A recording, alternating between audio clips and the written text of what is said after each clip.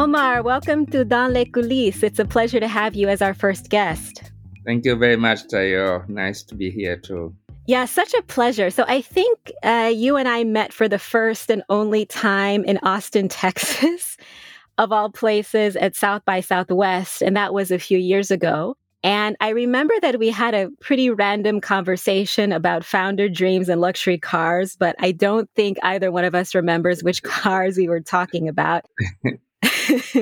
Which I guess means it's been a while since we've talked. But I think you'd already launched Taranga Capital at that time, which is interesting to think about given, the trajectory of your career. I mean, you've been an ecosystem builder, an investor, and a founder, which is a pretty unique combination. And that's one of the big reasons why we wanted to kick off our series with a conversation with you. So we can get started. Yeah, great. Thank you, Tayo. So I graduated from École Polytechnique of Dakar. And just after graduation, I created with some colleagues, some other colleagues, my first company, which is 2SI. I leaded the company from 2005 to 2010. After that, I launched an ICT incubator, the first ICT incubator in Francophone speaking countries in West Africa, which is called CTIC. And after that, I co-founded Teranga Capital with Olivier Fudel and Investisseur Partner, and other investors joined us later. And at last, I launched In Touch, which is a company, a fintech company, which is expanding today in 12 countries in Africa. 12 countries is impressive. We're going to have to dig into that because, as you know, expansion on the continent is not an easy thing to do. So I think we've all heard the term elevator pitch to kind of suggest that founders are supposed to be able to describe their businesses quickly, like in the time that it takes to finish an elevator ride in case they meet someone who can fund them.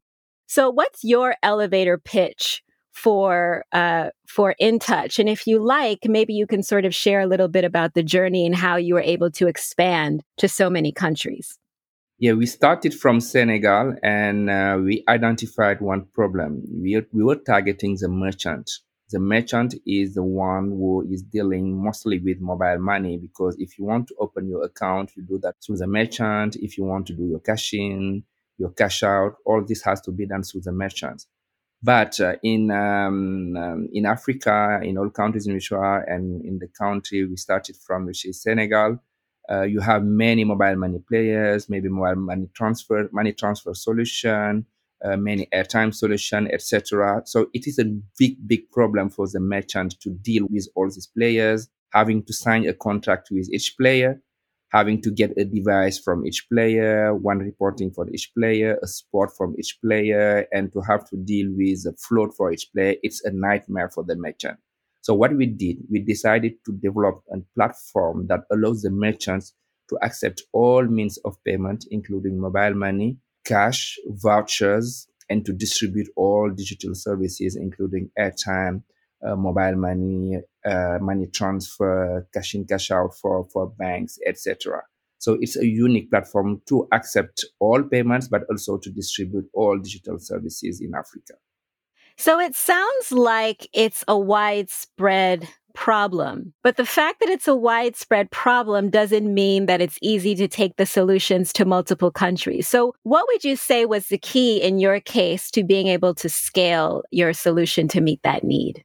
Great. The first thing is that we had to address a need in all these countries. The first step was us to see if the need we had identified in Senegal was the same need that we could have in the neighboring countries, Mali, Ivory Coast, Guinea, but also in Central Africa, like Cameroon, but also in the south and the north. So we decided to, after Senegal, after the proof of concept, to launch the neighboring countries. We succeeded to launch Mali, Burkina, Guinea-Conakry. We launched in East Africa, Kenya, to test this market too. We launched in Central Africa, Cameroon.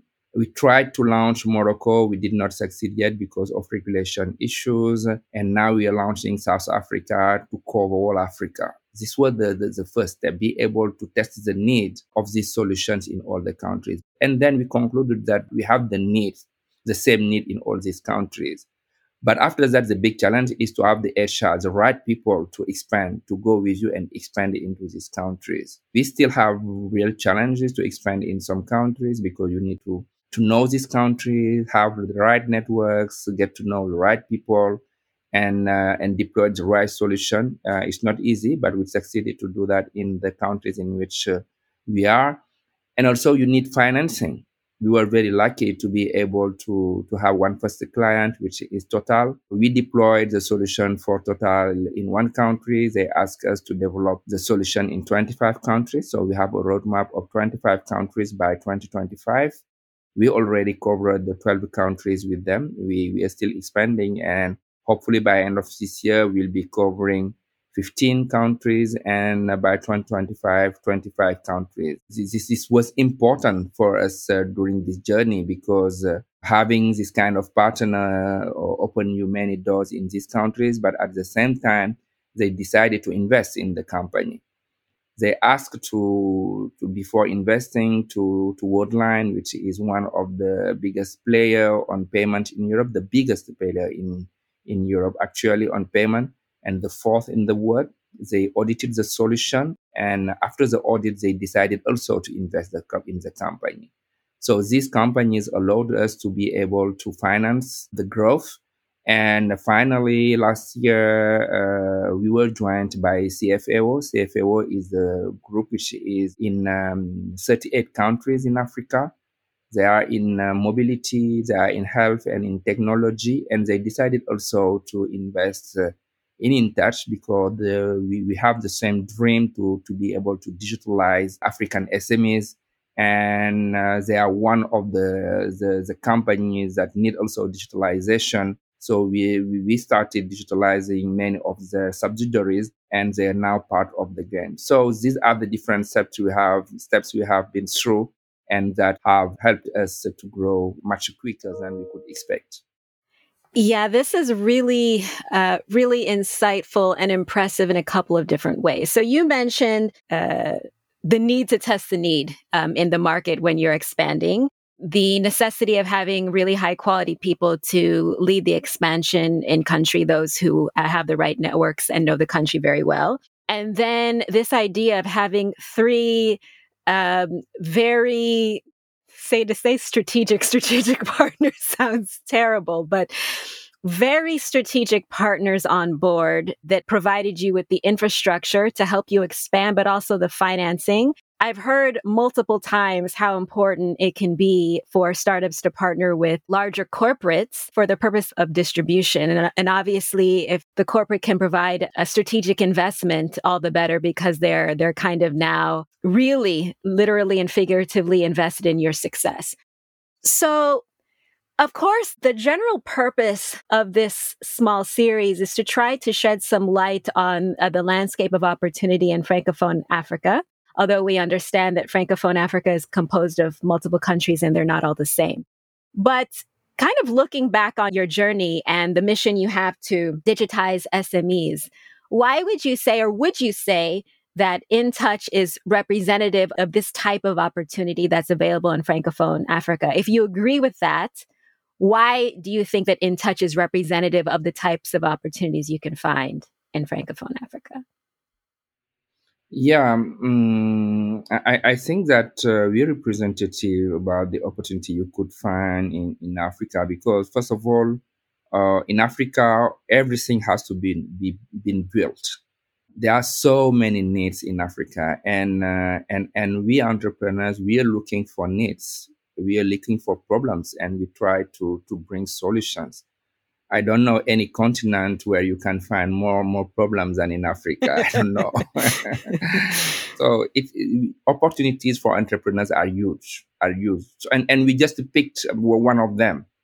So this is one thing. The other thing is I always come back to that to human resources. We are lucky to have very young people. The population of Africa is very young, and we have very talented people. We started from Senegal, which is very rich with talented people because of many African countries that come to study in Africa and stay in Senegal and come and stay there after their studies. and we have a huge diaspora.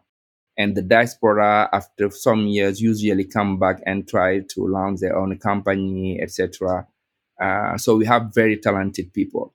When you mix opportunities like that, needs and talented people, you create very great companies. That's all what we did. We just put the right people in front of the right needs, and we try to solve them. But the thing is that unfortunately, we do not do that as often as we should do. We don't have a critical mass of companies that are trying to face this problem, because it is very, very challenging in our countries to be able to launch a company and make it sustainable. It is a big challenge because the ecosystem is not well structured.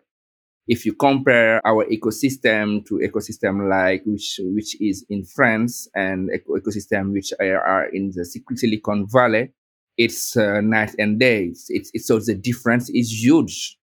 I have a friend that he's leading an organization in Station F, who used to live in Senegal. He's just saying, I know why now rich countries are succeeding and other countries like Senegal are not succeeding, because the ecosystem are not the same at all.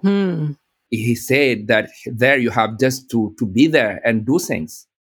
But you are in an ecosystem like Senegal, Ivory Coast, Mali, Guinea, you have to create everything by your own, and it's not the same. So the challenges are huge, and many initiatives you find are mostly bottom up initiatives. They are more created by people, and the government is not really involved. They try, but they not do it in the way we should do that, and they don't put enough resources to structure this ecosystem. So we do not succeed. We do not succeed. And unfortunately, if we can't succeed to build this ecosystem, even if you have many entrepreneurs that want to try to succeed, at the end, we won't have enough champions. And that's the problem that we are facing today. Yeah, I really appreciate the analysis that you provided about the differences between well-developed and developing ecosystems. I've certainly heard all of the complaints is not the right word, but I think there's been a pretty robust discussion about the talent challenge. So even when you have talented people in the country, then there's also competition if you're a startup. So you want the talent, but then also Microsoft wants the talent. Exactly. And so the question Exactly. becomes, how long do you get to retain the talent? So that's obviously an issue. And then this idea of having to build everything. It's very true that it becomes an opportunity for startups, but it's also a challenge because you're having to kind of build the environment before you even begin to solve the problem.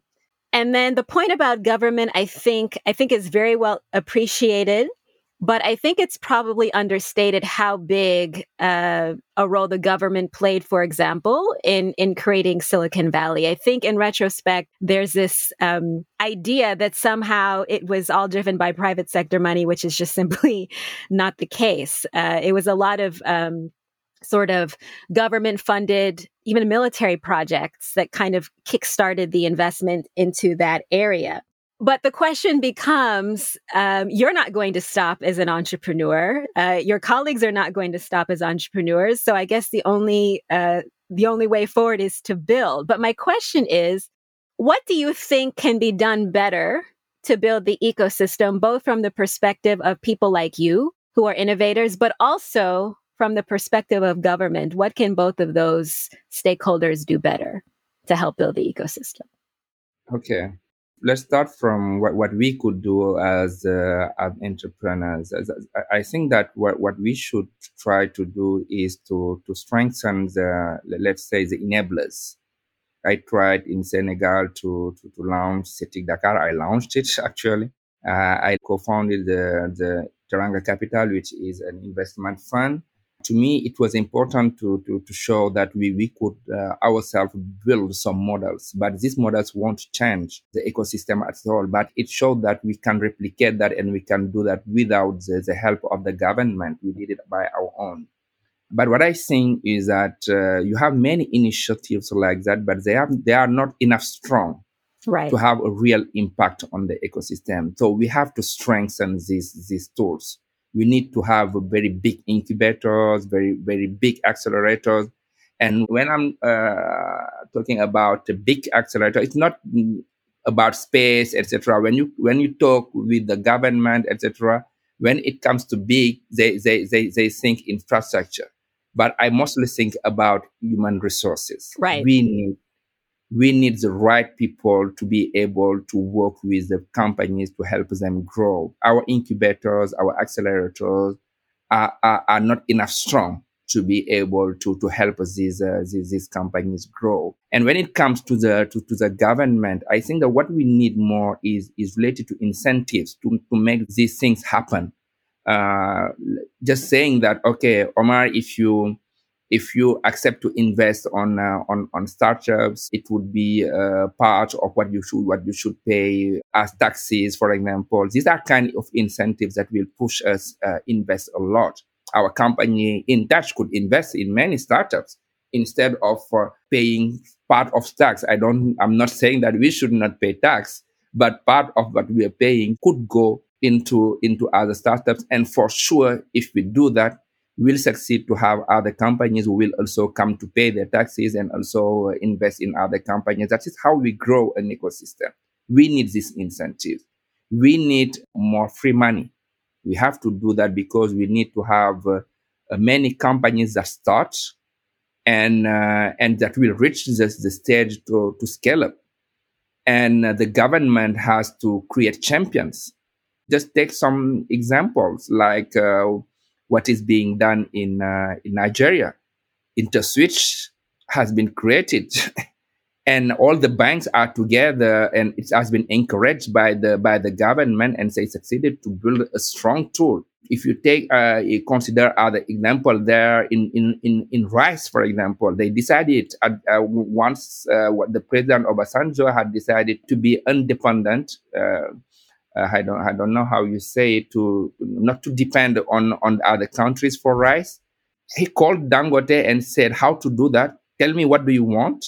They give them the land, they give them the means, and after some years, they don't not need anymore to import rice. These are the things that our countries have to do. Just say, okay, we have this need. We need to build a champion. We accept that it will be these companies, two, three companies, we invest on them. And investing is not money mostly. It's because they give us, for example, from time to time the land, or they allow them to access to public tenders, etc., allowing them to build the things for them. If you succeed to build a solution for one country, you will export that in many other countries. And these are the things we are expecting from the government. This is really, really interesting. So, what you said was very nuanced, but it kind of comes down to sort of champions of industry that can kind of reshape the sector that they're working in and maybe shift the direction of trade from domestically produced to imported as a possibility. But it's also, and this is related to the issue of champions, it's also about incentives for those companies, the sector leaders, but also for companies to sort of start what you might call the virtuous cycle. Hmm. I think Endeavor wrote a report, I don't know, 3 or 4 years ago that talked about how competitive ecosystems are built. I think they compared Bangalore to Nairobi. And one of the things they mentioned is that the ecosystems that are founder led, as in by people who've actually built and exited companies, do better than those who are driven by others. But it's clear that there are multiple stakeholders that need to be invested in building the ecosystem for it to work. Hmm. My question here, and I'm being a little bit, I wouldn't say controversial, but Provocative. your point provocative. Thank you, much better word. To be a bit provocative. So if we take the example of champions, right? Some argue that in the Silicon Valley, let's say, version of VC, the goal is to become a champion. It's to become a monopolist, and it's a winner take all game. So you build the biggest company, you raise the most money, you win everything, and everyone buys from you. I know I'm being a little bit dramatic here.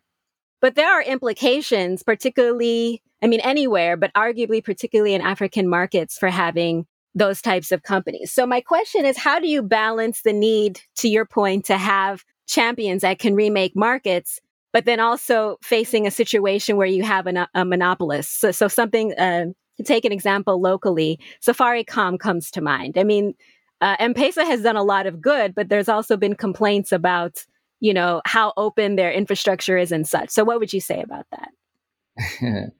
Yeah, it's a very good point, and what I will say is that we cannot get or everything positive in kinds of situation. You have to choose. That's why exactly our government don't do anything. They just say, okay, we don't want to have the monopoly, etc. But we need. They know that we need champions. But who will be the champions? Right. My theory is not to build one to have one champion for all.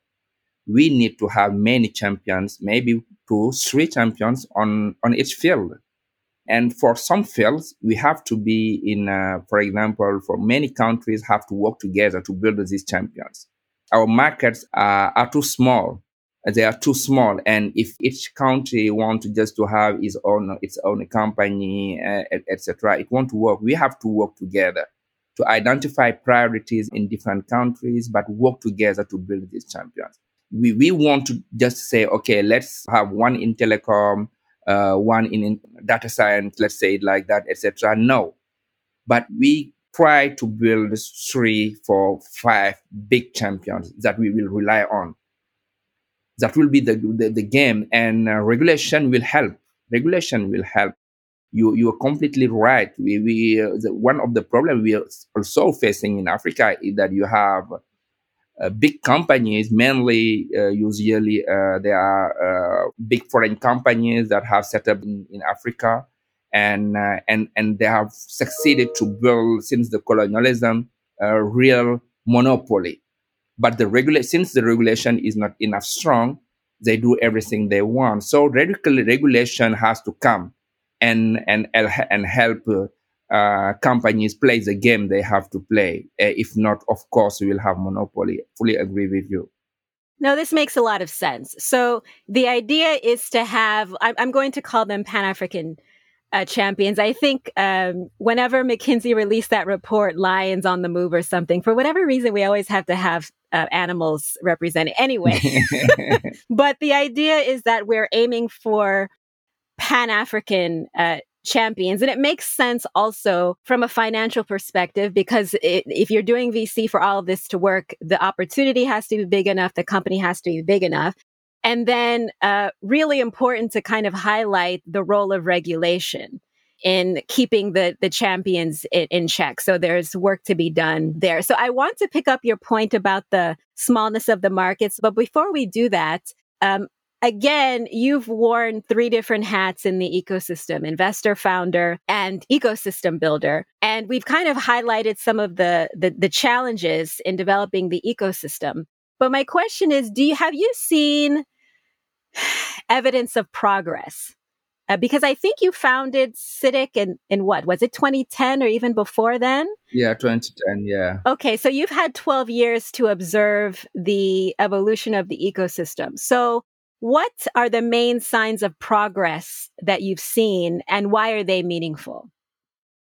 Yeah, at the beginning, when we were launching CTIC, we were mostly focused on creating startups. We saw that we did not have enough startups, and with the team, we were organizing startup weekends, trying to put those who are in agriculture with those who are IT, art with IT, etc., trying to create ideas, and some ideas created some projects and became startups.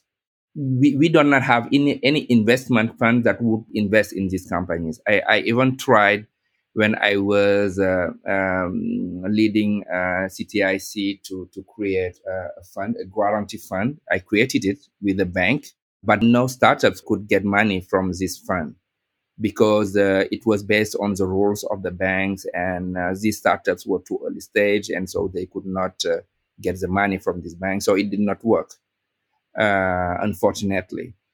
But today, what I'm seeing is that startups are raising money. Many investors are coming in Africa.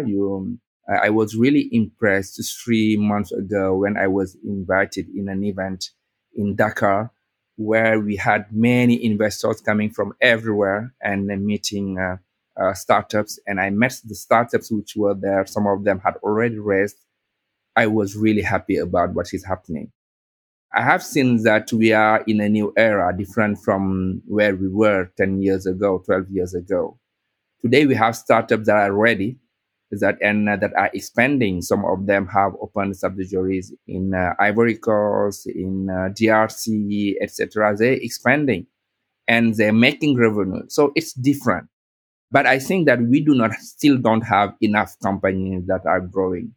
I'm currently in Cairo while we're recording this, and I was in investor meeting yesterday, and I was saying, "Wow, what's the difference between this ecosystem and ours?" The event was organized by PNP. They're investing and they accelerate some companies. And the tools that are providing to these companies is this tool is just so powerful. They accelerate them. And I discussed with some of the startups which were there, but it was just amazing. They are reaching a critical mass of startups that are growing. That's what we need to have to, because many of the startups will fail, but we need to have this critical mass so that some of them will succeed. And you have enough investors who believe in the growth of the company and who are willing to accompany them. And this is important. So the ecosystem exists. That's what we need. Unfortunately, we do not have that a lot in French speaking countries, and the ecosystem is not so ready, and unfortunately we do not have enough champions. Hopefully one day it will come, but things are changing. Yes, it's really, really useful to hear your perspective, because I remember speaking to one of your colleagues at CTIC. This must have been at least 5 years ago. I really don't recall, but I remember him saying something to the effect of part of the challenge at the time was that CTIC was dealing with the first generation of founders, but there wasn't a second generation.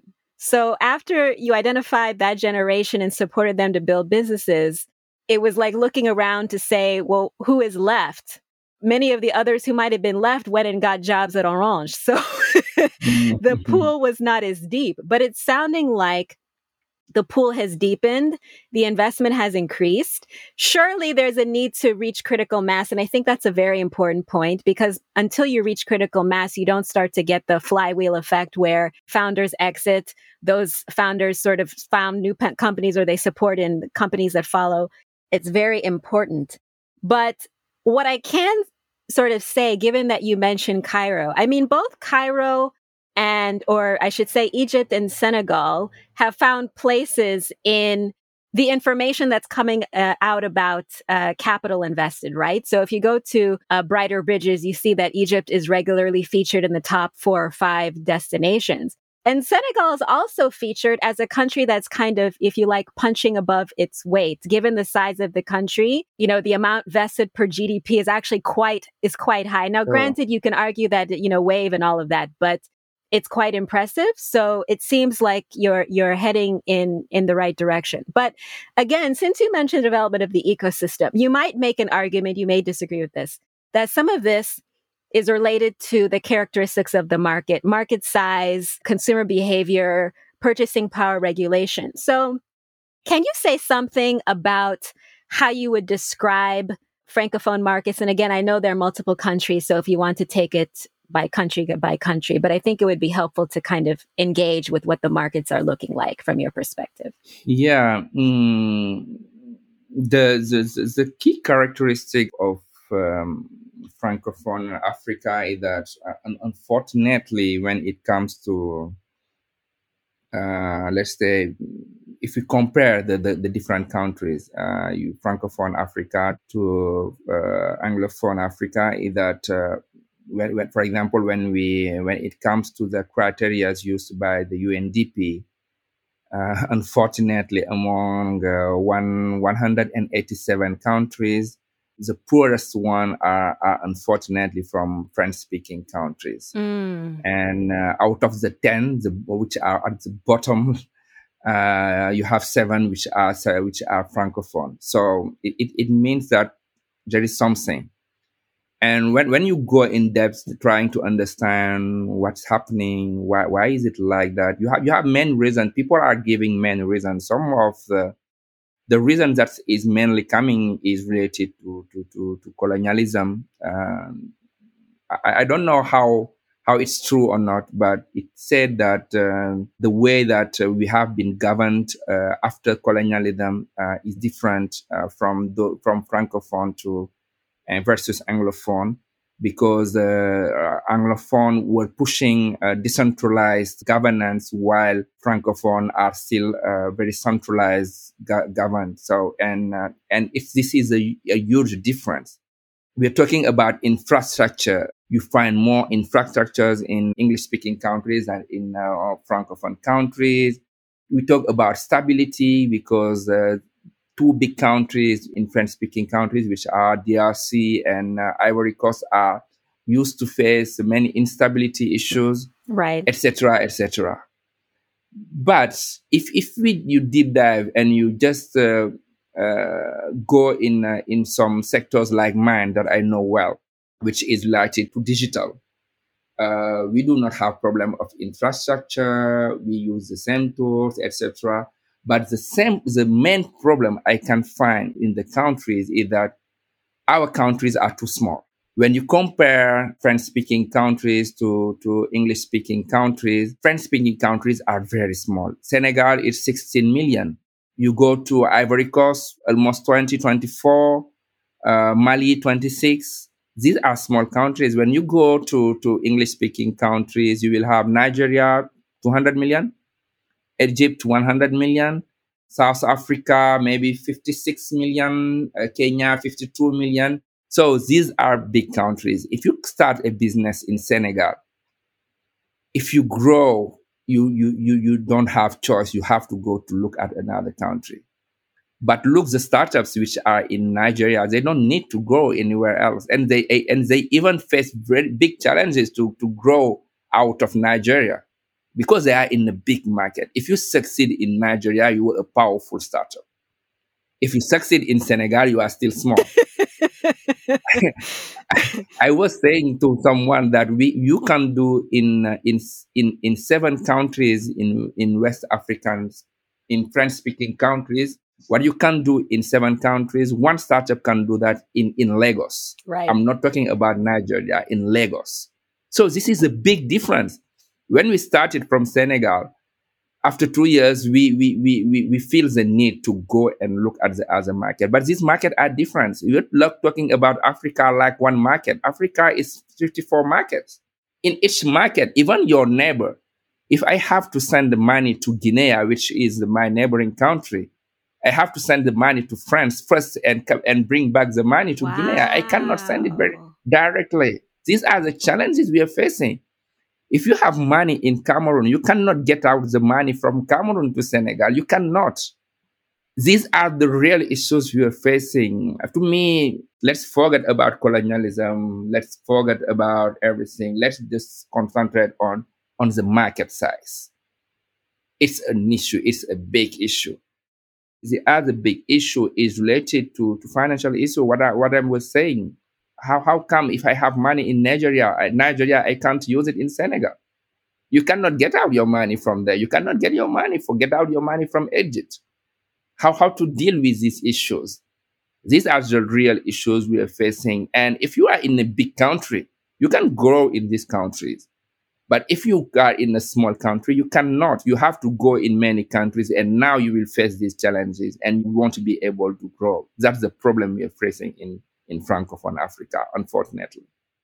Yes, everything that you said makes so much sense. I mean, even if you set aside the colonialism argument, right? I remember hearing people kind of grumble. There was about the CFA, basically, and why it's still tied to France. And you can make an argument about how important or not important that is. But there's something, I think, core to what you're saying about the ease of moving money and accessing money in the region that makes a huge difference to not just consumers, but to the companies that, need to transact, which is why what you're doing with InTouch and others who are working on this issue from different angles, I think it makes a lot of sense. And it's funny that you mentioned Nigeria because you're very right. I mean, you mentioned that Senegal is 16 million. I think Lagos by itself is 20 Yeah, you million. see. So the scale the scale is significant. But I guess let's talk about, so if the markets are quite small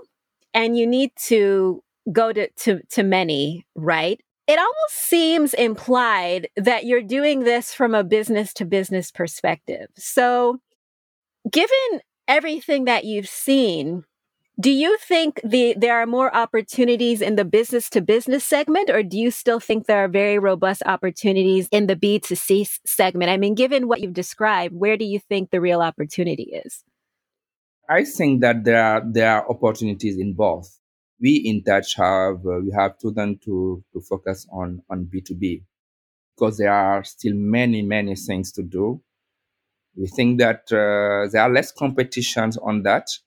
When it comes to B2C in Africa, when it comes to digital, telcos do it better than us because they have the means. We do not have the means they have to advertise, to onboard, etc. B2C can be very expensive. And if you have in our telcos, because of regulation, because the regulation do not void monopoly on digital space, when it comes to B2C, they try to do everything. Right. And they're not good on B2B because you have to provide very customized solutions. You need to have very customized support. It's a support. It's not just about advertising, recruiting massively, etc. So it doesn't mean that B2B is easier, but for startups like us, it is easier to penetrate in this market and expand.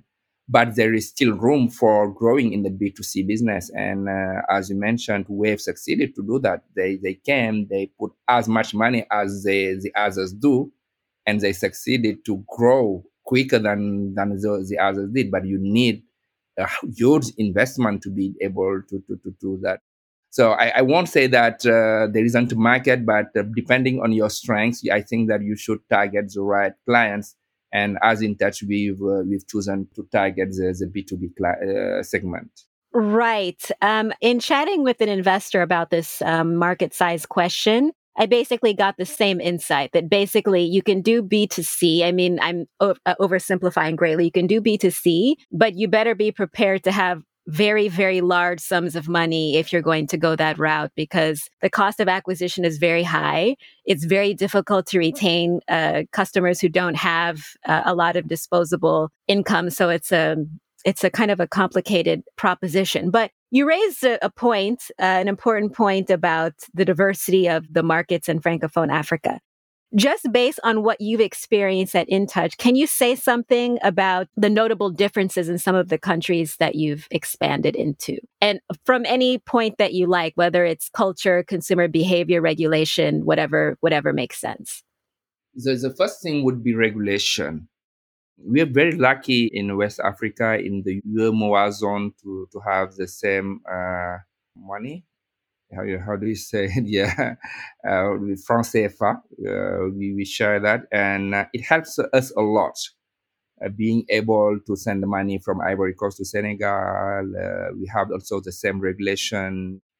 We are not lost when you go from Senegal to Ivory Coast to Mali, Mali to Burkina. We are not lost. We are regulated the same. It's easy. But when you compare this to Nigeria, for example, I like to compare ourselves to Nigeria because I really like the kind of startups they have. And what you notice when you arrive there is the clarity of the regulation. If you come there, you know from day one what you can do and what you cannot do. And if you want to do something, which kind of license you should have. Right. Unfortunately, in our region, it's not quite clear. We are not regulated, so we're happy because you can grow and develop your solution. But unfortunately, it's not very secure, but because one day we, things can change and you want to know how they will change. So there are pros and cons. The pros is that you can grow, you can try to develop yourself, but it is when you reach a certain level, you feel insecurity, and things can change from one day to another. What even if in Nigeria things change a lot, but you are in a, let's say it's in a framework, you know, at least that in this framework you are inside, and while being in this in one framework you are like protected, because if not, everybody can come and propose the same services and you are not fighting based on the same rules. And when you start you don't feel that, but when you grow and you start being big, you start feeling that. So you need rules, and we find that there are more rules in these countries than in the countries where we are. When it comes to one issue we are really facing now, because we are growing fast, is HR, human resources challenge. Above all, challenge related to developers is being a nightmare to get developers. And even if you get them, and how to keep them, you need to keep them. And it is becoming very, very difficult. And when you come in a country like Nigeria, the issue is that you are facing is that they don't want anymore to work with one company. They just want to be freelancers. And they since the COVID, they know that, and companies know that you can hire from anywhere. So they work from home, and they work all over the world now. Right. Even if they sign a contract with you, if you don't pay attention, they will spend half of their time working with us, other company. Right. So these are being challenged. HR is being a big challenge, but we have to adapt to ourselves. We have to adapt to ourselves and find new ways of working in this new world. Since COVID is a new era, we have to adapt to ourselves, and but still, it's a big challenge. But we can overcome that. No, it's a very, very useful point to kind of bring in COVID and the impact on the quote unquote war for talent. I mean, if you have a highly valuable skill set, you can negotiate what you want to negotiate. So I can imagine the difficulty of trying to manage and retain these people, because they can be working in X number of time zones and you won't even know Exactly. who, Exactly. who else they're working for. And on regulation, I've heard this from both sides, from the founder side and from the investment side. From the founder side, I was talking to a founder in Nairobi, and she was saying how important it was for her business to be part of a regulatory sandbox, so she could kind of figure out where the parameters were, the framework was. Because she's a fintech founder, she found it very, very important to the success and scale of her business. And then from an investor side, just advocating for regulators to be more active problem solvers, and sort of saying, to your point, a lot of them don't want to act because they don't want something to happen in the wrong direction. But if they're actively problem solving and giving the rules, it increases the safety for them and for the startups, because they know the startups then know where they play and where they can plan. So as we wrap up, I have kind of one question before I ask the closing question. And that question is, obviously, you mentioned Wave. There's been a lot of notable activity. There was a Wave raise that was very large. MFS Africa recently increased their Series C by $200 million. PAPS raised, I think it was 4.5, Series A maybe, or pre-Series A at the beginning of the year. Not that everything comes down to fundraising, but are there any transactions or happenings that you think are really meaningful that you're tracking or paying attention to? Yeah, I think that you have mentioned the main ones that are really changing what we used to see in Africa. These main ones are Wave, because it's the first time that we see a company based in French-speaking countries in Africa raising such an amount. So they shown to the world that it was possible to raise this kind of amount in French-speaking countries in West Africa and grow, and because they're growing very fast. This was a signal very important. But you mentioned also MFS, who acquired the GTP recently, a startup. They're not startup anymore, but an African company and which acquired an American company Right. and still growing in Africa, and at the same time investing in many companies. So this is amazing. This is amazing. These are very good signals that these companies have shown to the world.